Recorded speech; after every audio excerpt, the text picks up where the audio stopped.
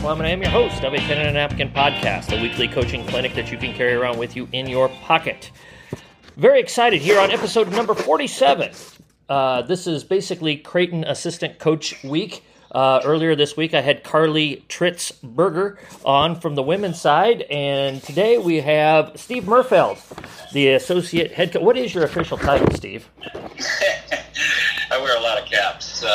It's director of player development, assistant to the head coach, you name it, really. I mean, that's you get to be this old, you get to all kinds of different titles. You're not like George Costanza, assistant to the traveling secretary or something like that?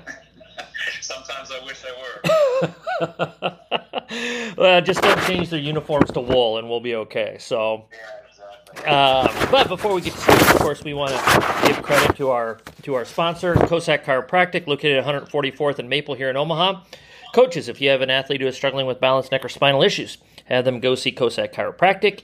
You can look them up on the interwebs at CossackChiro.com or give them a call at 402-964-0300.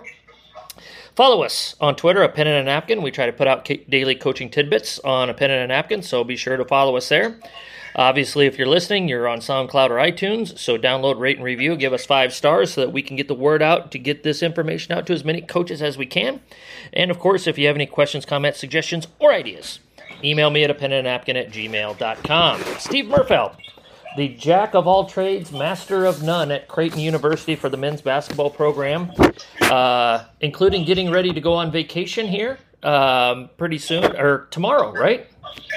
Well, yeah, I guess official vacation. Obviously, with the COVID, we've been on vacation for, 5 months now? Yeah. So, yeah, it's, this working from home is what it is. I'm tired of it. I need to be around people and anxious to actually take the family on a vacation and then get back to work once we get back. Describe kind of what you guys have not been able to do. I mean, I know we kind of talked about it a couple of weeks ago, but just from the outside looking in, how has your day-to-day job changed very drastically? Yeah, it's, obviously, I mean, everybody's doing the Zoom thing now, and that's been very helpful, I guess, in this time when we have to have something like that. But I'm a person that needs to be around people and face-to-face talk through things, and I'm not a Twitter guy. I do text and I do email, obviously, but, anxious to get back to some form of normalcy as Creighton University is going to try to do with school starting on August 17th. But getting back to your question, a lot of Zoom calls, a lot of, self-reflection, self-evaluation of the team, those kind of things that normally go on, during the months of May, June, and July. Mm-hmm. Nothing has really changed in that regard for me. Just a different way of going about it, a different way to skin the cat. No question. Yeah, a lot of, and when you have office space, a lot of times you can just run down the guy who's in charge of a certain area and get a quick answer. Well, now, everything's back to phone calling or Zoom meetings to get things done. So just not as efficient as you probably would like to be, but, for college basketball coaches, I guess this is the time of the year where it is a little slower, mm-hmm. and things can get done in the manner that we're operating in right now. What and again, we don't know what's going to happen 2 weeks from now, let alone 3-4 months from now. What do you kind of seeing happening with your season? A best guess of what's going to happen with college basketball this season? It's interesting, your point of 2 weeks we'll know more. We've been saying that for 5 months. Yeah. It was always, in 2 weeks we'll know a whole lot more, and then 2 weeks come and pass, and then in 2 more weeks we'll know a whole lot more. Well, we're still at that point of 2 weeks. We hope to know more. With the college basketball season, obviously we're still waiting on decisions on the fall sport before the NCAA is going to turn to the basketball seasons. But yeah, I think we will have a season. I don't know exactly when it'll start. I mean, there's a lot of talk of, pushing back to January, playing the conference-only schedule. But there's so much time yet that needs to take place before those tough decisions are made. So I do know that the athletes want to get back to playing, whether it be in a bubble, whether it be with people in the stands. They were, specifically in our situation, were stripped of a conference tournament as well as a NCAA tournament bid. So we're anxious to get back together and build on last year's success. Yeah. Speaking of last year, I wanted to ask you about it, and we haven't, you and I personally haven't had a chance to talk about it or whatever. You guys were in the unique situation where your season ended literally at halftime of a game, at halftime of the Big East tournament. What all happened behind the scenes there in that 10, 15, 20 minutes, half hour or so? Yeah, it was certainly a strange 24, 48 hours, whatever it was, where, the night before decided that only, 200 people, I think, from each school were going to be allowed to attend the game. And the night before in the play-in games, was fully attended and good crowds. And just a leery feeling playing in Madison Square Garden with no environment whatsoever. And then, as you mentioned, to have the game called at halftime. And I think basically the Big East Conference was relying on New York City guidance and what they were going to do before they made their decision. And that decision happened to come at, I guess, right before halftime of the Big East tournament, which basically made the Big East decision very easy. We got to shut this down and get you people out of here as quickly as we can. So certainly a strange ending to a season. And then, right after, the NCAA, cuts out March Madness as well. So it's been a tough time since then because we haven't seen our guys since, whatever that date was that they were sent home. A lot of communication through phone calls and text messages and Zooms and, trying to stay as positive as we can and certainly coaching them through this time the best that we can, although we've never been through anything like this as well. So just kind of a collaborative effort to try to stay positive with everybody and move forward. Yeah. Well, let's dive into some hardcore hoops here, Coach, if you don't mind. I didn't realize until I did a little, background information searching here on you. I didn't realize that you had been an assistant for an extended period of time for Jim Larranaga when he was at Bowling. Was it Bowling Green, correct? Yes, yeah. That's correct. Yep. A terrific coach, perhaps on the national scale, underrated in a lot of ways for his accomplishments and his the stuff that he's done in his career. What were some things as a young coach that you took from Jim Larranaga that helped you make the leap eventually to a Division I head coach, and that's kind of stuck with you all these years later? Yeah, obviously, I was very young at the time. I head coached high school for 2 years right out of college, and really knew nothing about the college game, and basically just dove in because I wanted to get a master's degree, and Jim Larranaga gave me a graduate assistant position, and just fell in love with the college game, and the fact of being able to do basketball 24/7 was what I always, I guess, dreamed of, and I've been very, very fortunate because I didn't play college basketball, to have made this a profession. But getting back to Jim Larranaga, obviously when you work for somebody like that and it's your first job, and I spent 10 years with him, those were the formative years of who I am and what I believe in, and still to this day do some of the same drills, that we did back in 1986 when I first got into college coaching. So, Jim was a great teacher. He's one of those guys that if you really dug into it, he's had a lot of assistant coaches that have moved on to head coaching positions, and part of that is he's very good at working with guys and helping them overcome their weaknesses, and then promoting them to positions, head coaching positions, to be successful. So, I'm very thankful to him. Do keep in touch with him, not like I used to, but we're both kind of in our own little worlds, and probably 2 or 3 times a year get back in touch and talk basketball. And he hasn't changed. He's been very successful. But at the same time, very humble and down to earth, and fundamentals will always be a big part of what he teaches and what he believes in. Mm-hmm. You've been with Coach Mack for, is this like year 10, 11, 12? I know it's in double digits, isn't it?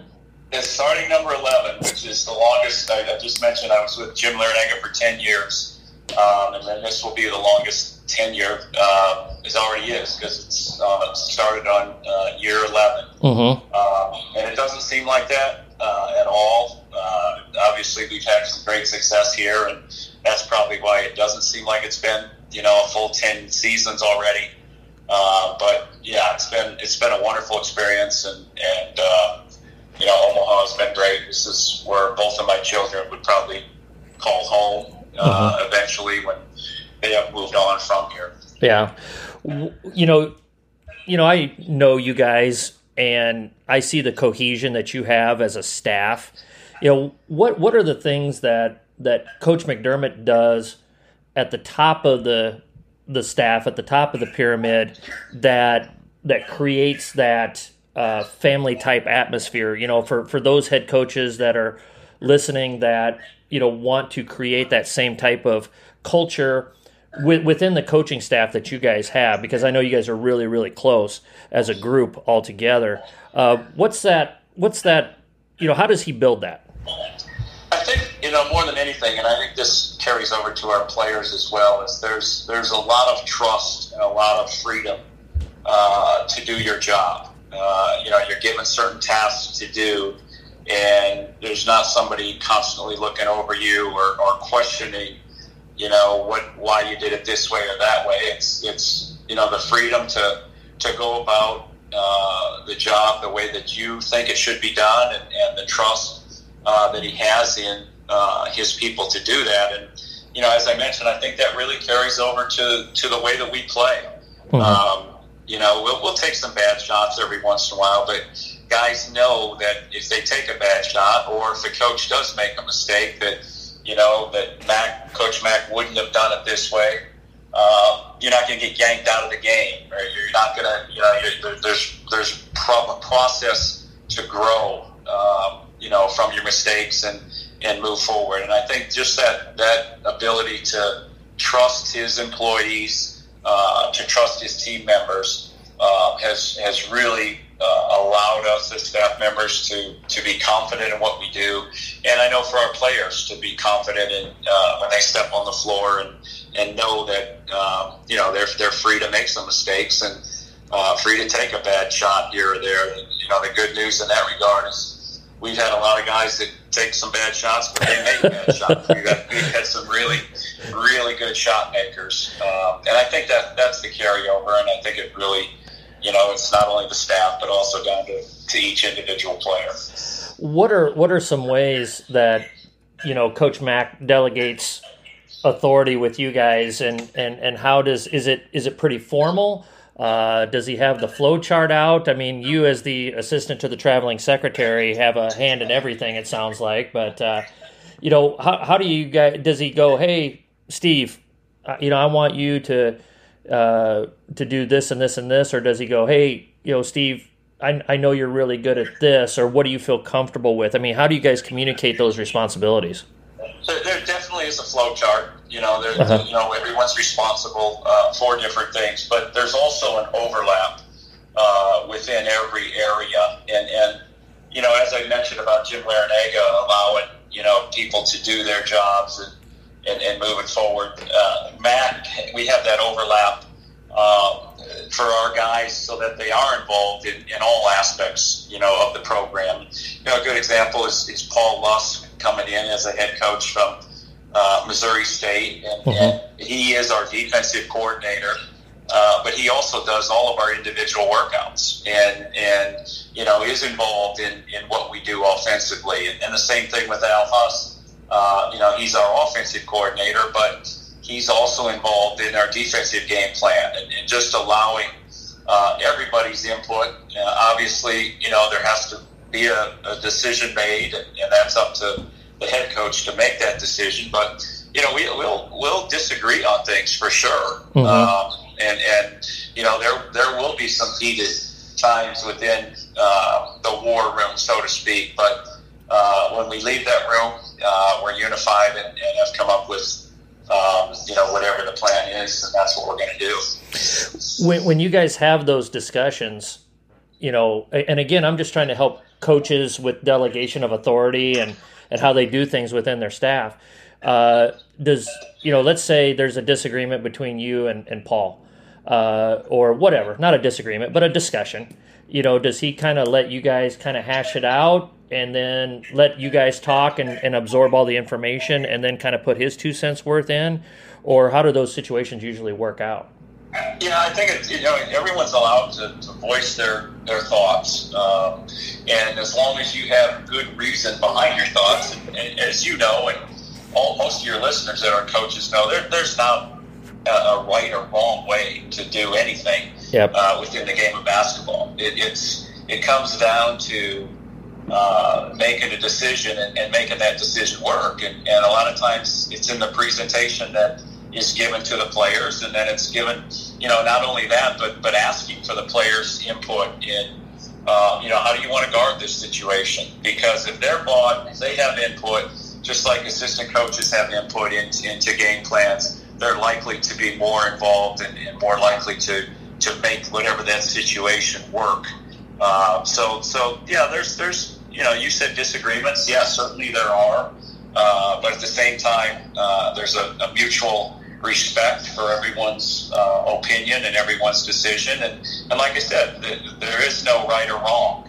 There's a million ways to defend the ball screen, so to speak. And sometimes we change right in the middle of a game and go back. Say we chose to defend it the way that Al Huss suggested, and it wasn't working. So then we'll try the way that Paul suggested, and just go right on down the line until we find the right answer. And like I said, a lot of times there is no right answer, so to speak, as much as just coming up with a plan that the players are going to buy into. I was really impressed. I don't know if you remember right before quarantine hit,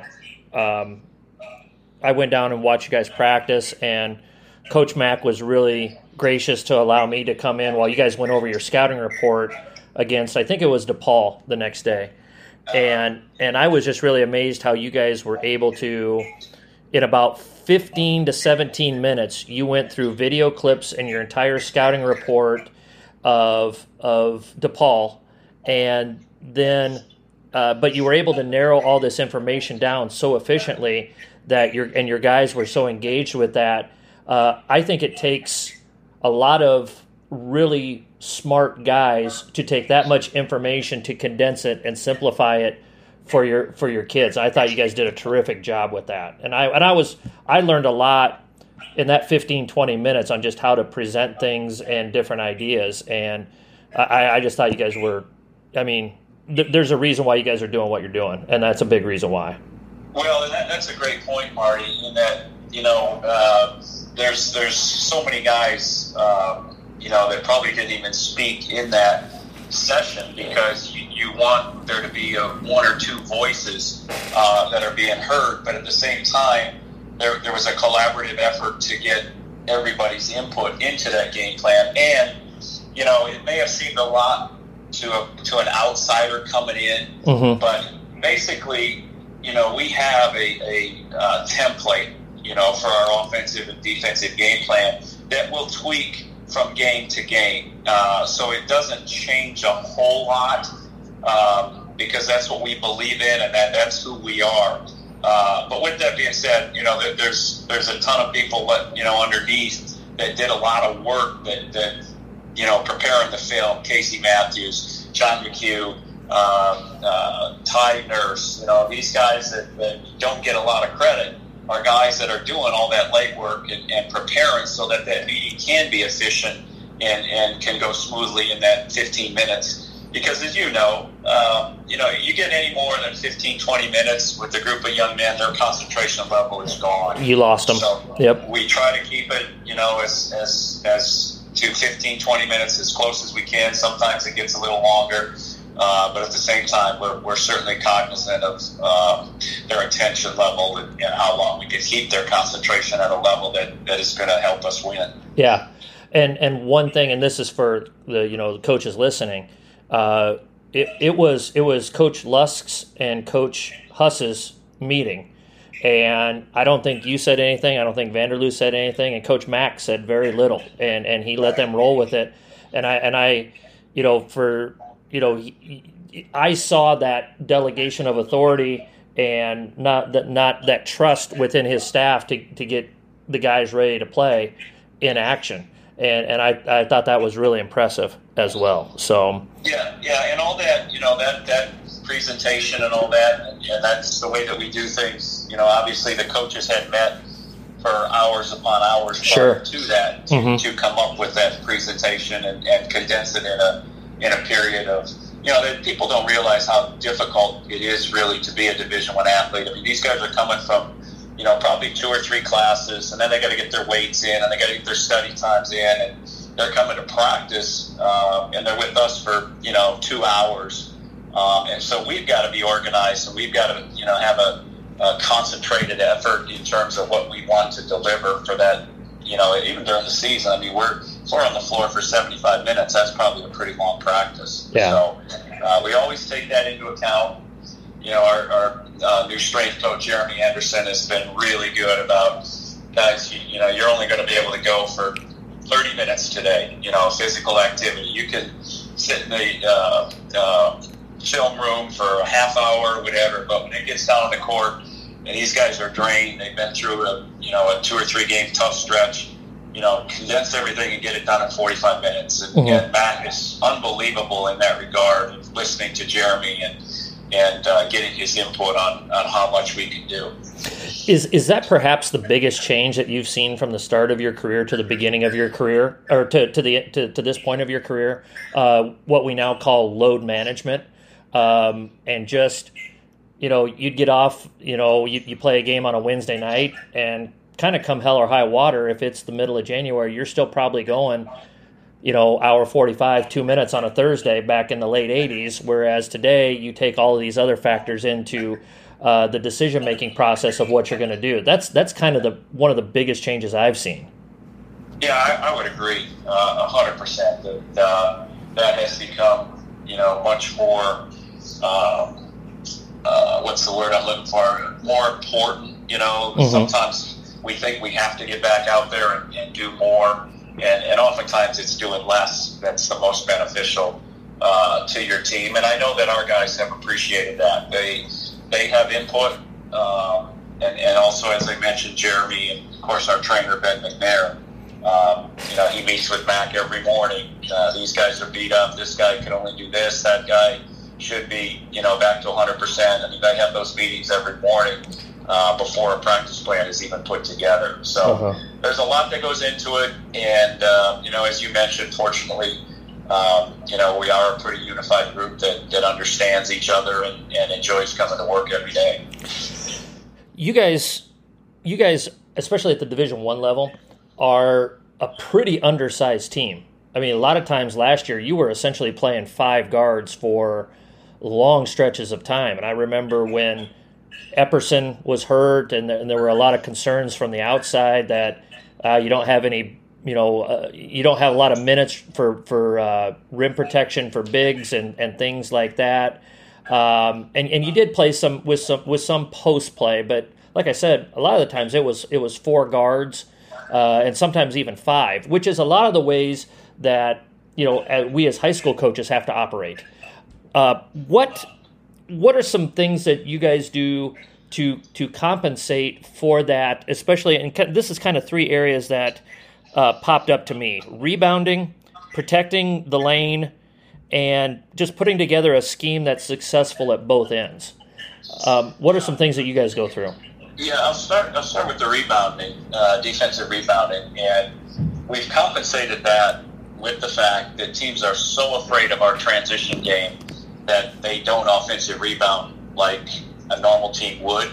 Oftentimes they're sending 4 back on the raise of the shot, and maybe it's only sending 1 guy to the offensive glass.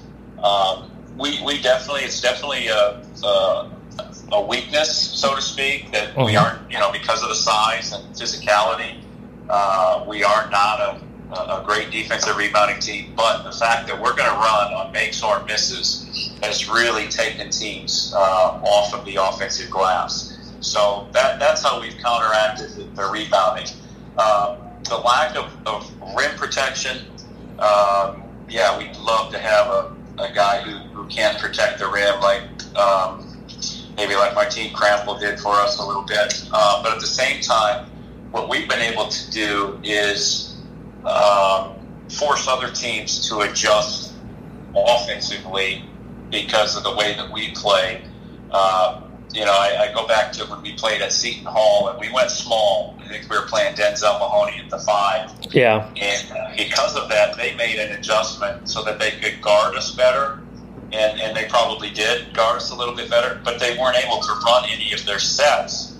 I say any of their sets, but they got out of sync offensively because they weren't used to playing with those 5 guys offensively on the floor. Mm-hmm. The game has changed. Even the NBA, there are very, very few players that play with their back to the basket anymore. It's very rare that, you throw it into a low post player and he makes a post move. And our success has come from the fact that we do play guards, and those guards can shoot. And because they can shoot, we have unbelievable spacing, and it allows our ball screen rim roller to have free access to the rim oftentimes. So teams have to make a choice. Are they going to take away the roll, or are they going to take away the stay home and take away the 3-point shot? That's really where our success has lied. In your guards, not only do they shoot it well, but I think what's underrated is their decision making and making those reads. They're really, really smart guys. That it's not flashy. It's not Jason Kidd or Magic Johnson or any of that type of stuff, but it's just, we're going to make the simple read every time, and we're going to make you pay when you make the wrong read defensively, because we're going to make the right read more often than not. Yeah, I think that you described it beautifully, and I think that's it. When we are flowing and making the right read, and obviously you have to make shots within our offense. If we have a bad shooting night, as we did at St. John's, I think we went 2 for 24 from 3, and those were good looks. We're probably going to lose, but those nights are far and few between because we have so many guys that can make shots, and that's the success that we have. It's just putting guys out there, and when it's flowing, when it's the ball's going in and we're making threes and we're having flip ups to the rim, it's really good basketball and fun basketball to coach. It's fun to watch, and it's enjoyable. It's just that's the way the game is being played right now. And you mentioned it. Our guys are very, very unselfish. 9 times out of 10, they're going to make the right play, and that's part of the reason that we've had success. I would like for you to come and tell my educational evaluator how beautifully I explained the Battle of Gettysburg next year as well, Steve. Yeah, I'm not so sure that I would know much about the Battle of Gettysburg, but I could certainly try. Well, Sid told me you could have Coach Mack come in, because I believe Sid told me he was a history major as well. So maybe he could be the one that could do that for us. So no, that's probably true. That's the thing. Like, if you look at the coaching profession at the college level and the various degrees, it's pretty amazing. From Jim Molinari had a law degree to economics degrees to education degrees to business degrees. There's no set degree that you have to be a college coach, other than the fact that you probably should have several coaches in psychology, several classes in psychology and guidance, because that's what we do on a daily basis. Yeah. Analytically, what do you guys? What are some big analytical data that you guys look at when you're shaping a game plan, or you're at halftime? And obviously, you guys have instant access to a heck of a lot more than we do as high school coaches. But what are some universal analytics that you guys look at that you tend to zero in on to gauge your success? Yeah, I think a simple stat sheet can tell you a lot. I mean, we will take our chances. We're considered an offensive team. We'll take our chances at times of not guarding someone, so to speak, and letting teams spread us out. So we'll pick individuals, from the other team that we're saying, you go ahead and have a 20-point night. If you score 20, we feel like we're still going to win. And that has proven to be a pretty good barometer for us. We've had a lot of success playing off of someone, having someone in the middle of the lane helping. From an offensive standpoint, we'll look at percentages. From a defensive standpoint, how much, what is their transition? I mean, that is a big part of what we do. And there are very few teams that have been able to slow us down. Teams will try different tactics. I mean, they'll go as far as, getting out of their offensive scheme and walk the ball up the court just to try to control the pace of the game, especially when they come to Omaha. Yeah. Not so much when we're on the road. But when teams come to CHI and play us, we expect most of them to try to control tempo through ways that they're not used to. And sometimes it works, sometimes it doesn't. Do you feel like when you see that, obviously, let's say you're playing Xavier, and that game pops into my head because that was the game where Steele and Mac were mic'd up, and the whole game he was like, slow down, slow down, slow down. You heard him say.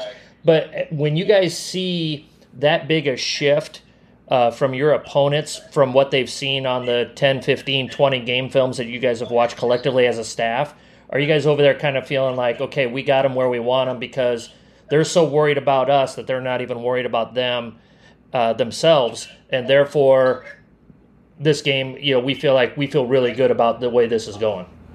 Yeah, it's interesting you bring that up, because it was either that game or it was maybe the last game of the year, the Seton Hall game, where we didn't get off to great starts because they were controlling the tempo and we were still playing at a very fast pace and maybe taking some shots that weren't great shots. And for the most part, we don't take too many bad shots, but because the pace was so slow and guys weren't getting the opportunities that they were used to, we didn't start. I can't remember which game it was. It's one of those two, I believe. But we just didn't start the game the way that we normally do because the pace affected us. So yeah, it works both ways. But ultimately, we're not going to adjust. We are who we are, and we're gonna run on makes or misses, and we're going to put pressure on you.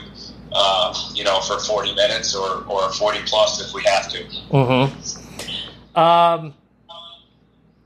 Two more things here, real quick. I know you got to mow the lawn here before vacation hits and stuff. Give us one or two, and I know the medium isn't the best, but describe to us one or two good sideline out of bounds plays. Wow. Am I putting you on the spot? No, not necessarily. I think, one of the things that I think are really important, especially in out of bounds under and sideline, and instead of maybe giving an X and O, because anybody can come up with a good X and O sideline or out of bounds play or whatever. But one of the things that I think can be beneficial with those is, we often design the shot, but are you thinking about an offensive rebound plan? If that shot misses, where's it likely going to miss to? And under those controlled situations, whether it be a sideline or an out-of-bounds under, it's pretty simple to know where the shot is supposed to come from. It doesn't always come from, the play that you run. But to design an offensive rebounding platform or scheme, out of that, and I think you can steal a basket or two that way during the course of the game. So have an angle for somebody to hit the glass, because you're or a couple different people. Maybe you set a back screen, at the same time the shot's going up to free somebody to have free run to the glass. Just little things, or maybe you flood a situation and put two people in that rebound position. Trying to steal a basket here or there, which, at our level could be the difference between winning and losing a game. What are some of your I shouldn't say favorite, but what are some of what's one or two of your most effective shooting drills that you use with your guys that you really think helps them become really good shooters when left wide? And I know you guys recruit shooters, and you're able to get a guy like a Marcus Foster, who you said, when you said a bad shot maker, that's the first name that popped into my mind. What are some things that you guys do, one or two shooting drills that has helped your guys develop consistency with their shooting? I think a couple of things. First thing is, all the shooting drills are good, but when are you doing them? Are you doing them at the end of practice, or are there times, during the course of your practice when you break down and say, all right, let's get some shots up and put them in situations, to get shots up right in the middle of practice, or, 2/3 of the way through practice. The other thing is, especially, we don't do it a lot during the season, but especially during the preseason, we have probably 10 or 12 competitive shooting drills that are based on the time. Different. We put time up on the clock, and you just do different things from different spots, and they become competitive, and they want to beat their former, whether it be their teammate or their own time, each time that we present that shooting drill to them. And they don't have to be long. I mean, we do 2 minutes at a time. We'll do a minute and a half, and just rapid fire. How many shots can you make from 5 spots? Rotating every 10 or 15 seconds. Just things like that. And like I said, we have 10 or 12, and if anybody is interested in getting those, I'd be more than happy to send them to you. We do have it on paper. You can just email me, and I'd be happy to get those to you. While we're talking about that, can they just look that up on the Creighton website there? Or? Yeah, basically it's just Steve Merfeld at Creighton.edu. Gotcha. So pretty simple, or you could go to the site and just click email as well. But anybody that would like those, I'd be happy to share those. And it has actually on there, I think the sheet, we've updated it where it'll have the record, the Creighton record. It'll say Mitch Ballard 44 or Kyrie Thomas 37, whatever the Creighton. And obviously, you have to adjust that to your level and move forward. Yeah. If I had somebody as good as Mitch Ballack or Kyrie Thomas at Fort Calhoun, I'd be pretty happy with that, Coach. So. Yeah, we've had some pretty elite shooters, over the times. In my experience, starting out with obviously Doug and Ethan Rodney, and then from a just stand and shoot and make shots, Mitch Ballack is by far the best shooter that I've ever been around from a stationary drill standpoint, and obviously he works his tail off, and that has carried over to his success in games as well. Yeah. With those shooting records or those numbers that you guys keep, do you post those up like in the workout facility and that type of thing? They are on the grease board in the locker room, and we have a sheet up there that lists the different drills and what they are, but it's on the grease board, and they're looking at it, and they're trying to not only beat their record but their teammates' record for sure. Awesome, great idea. Last thing, and we talked about this a week and a half ago, whenever it was. How excited are you to coach your son? Very. Yeah, it's fun. It's going to be, a great opportunity. Obviously, he's grown up around Creighton basketball. I think he moved here when he was in third grade. So that's what he remembers. And, it's exciting. It's really exciting for him.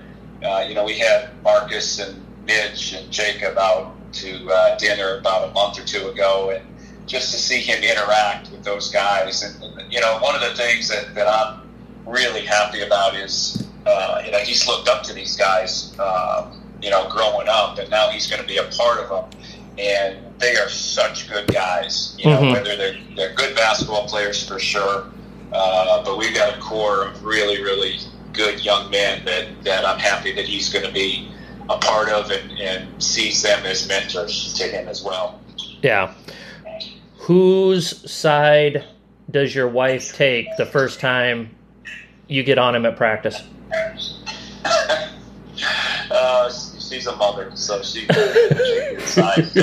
That's already been determined, not only through the fact that basketball, but just around the house when I get him on him about cleaning his room or something like that. Mom's always there to protect him. Gotcha. Well, I would never hold that over Andrew's head in any way, shape, or form, but that may come up the next time I talk to him. So, exactly.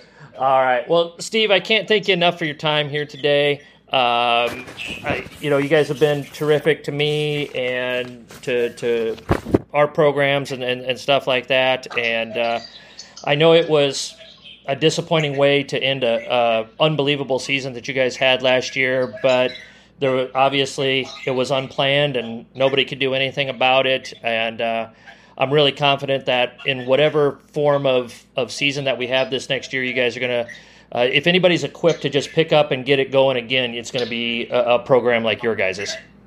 Yeah, we hope so. I mean, obviously there's, every season's different, and, because of the success that we had last year, these kids are human, and they'll eventually, it's our job to mold them into the team that we had that finished last year. And that's the challenge that we face is everybody, when you have success, everybody wants a bigger piece of the pie. And getting them to understand that the piece of that pie and the reason that we were successful is because everyone bought in and everybody knew what their role was and carried it out to the best of their ability. So appreciate you having me on, and certainly anytime I can help, more than happy to contribute. Well, thanks a lot, Steve. I appreciate it. If you could hold the line just a second, we'll wrap everything down. Again, Steve Merfeld, assistant men's basketball coach at Creighton University. We want to thank COSAC Chiropractic for sponsoring the podcast. Again, if you're in need of chiropractic services, don't hesitate to call Dr. Kevin or Dr. Heidi at 402-964-0300. Follow us on Twitter, A Pen and a Napkin. Download, rate, or review the pod and forward it out to anybody who is like-minded or has a growth mindset. And, of course, if you have questions, comments, suggestions, or ideas, email me at apenandanapkin@gmail.com. Coaches, as always, let's pray for peace, let's stay safe, and let's be sure to hone our craft one day at a time.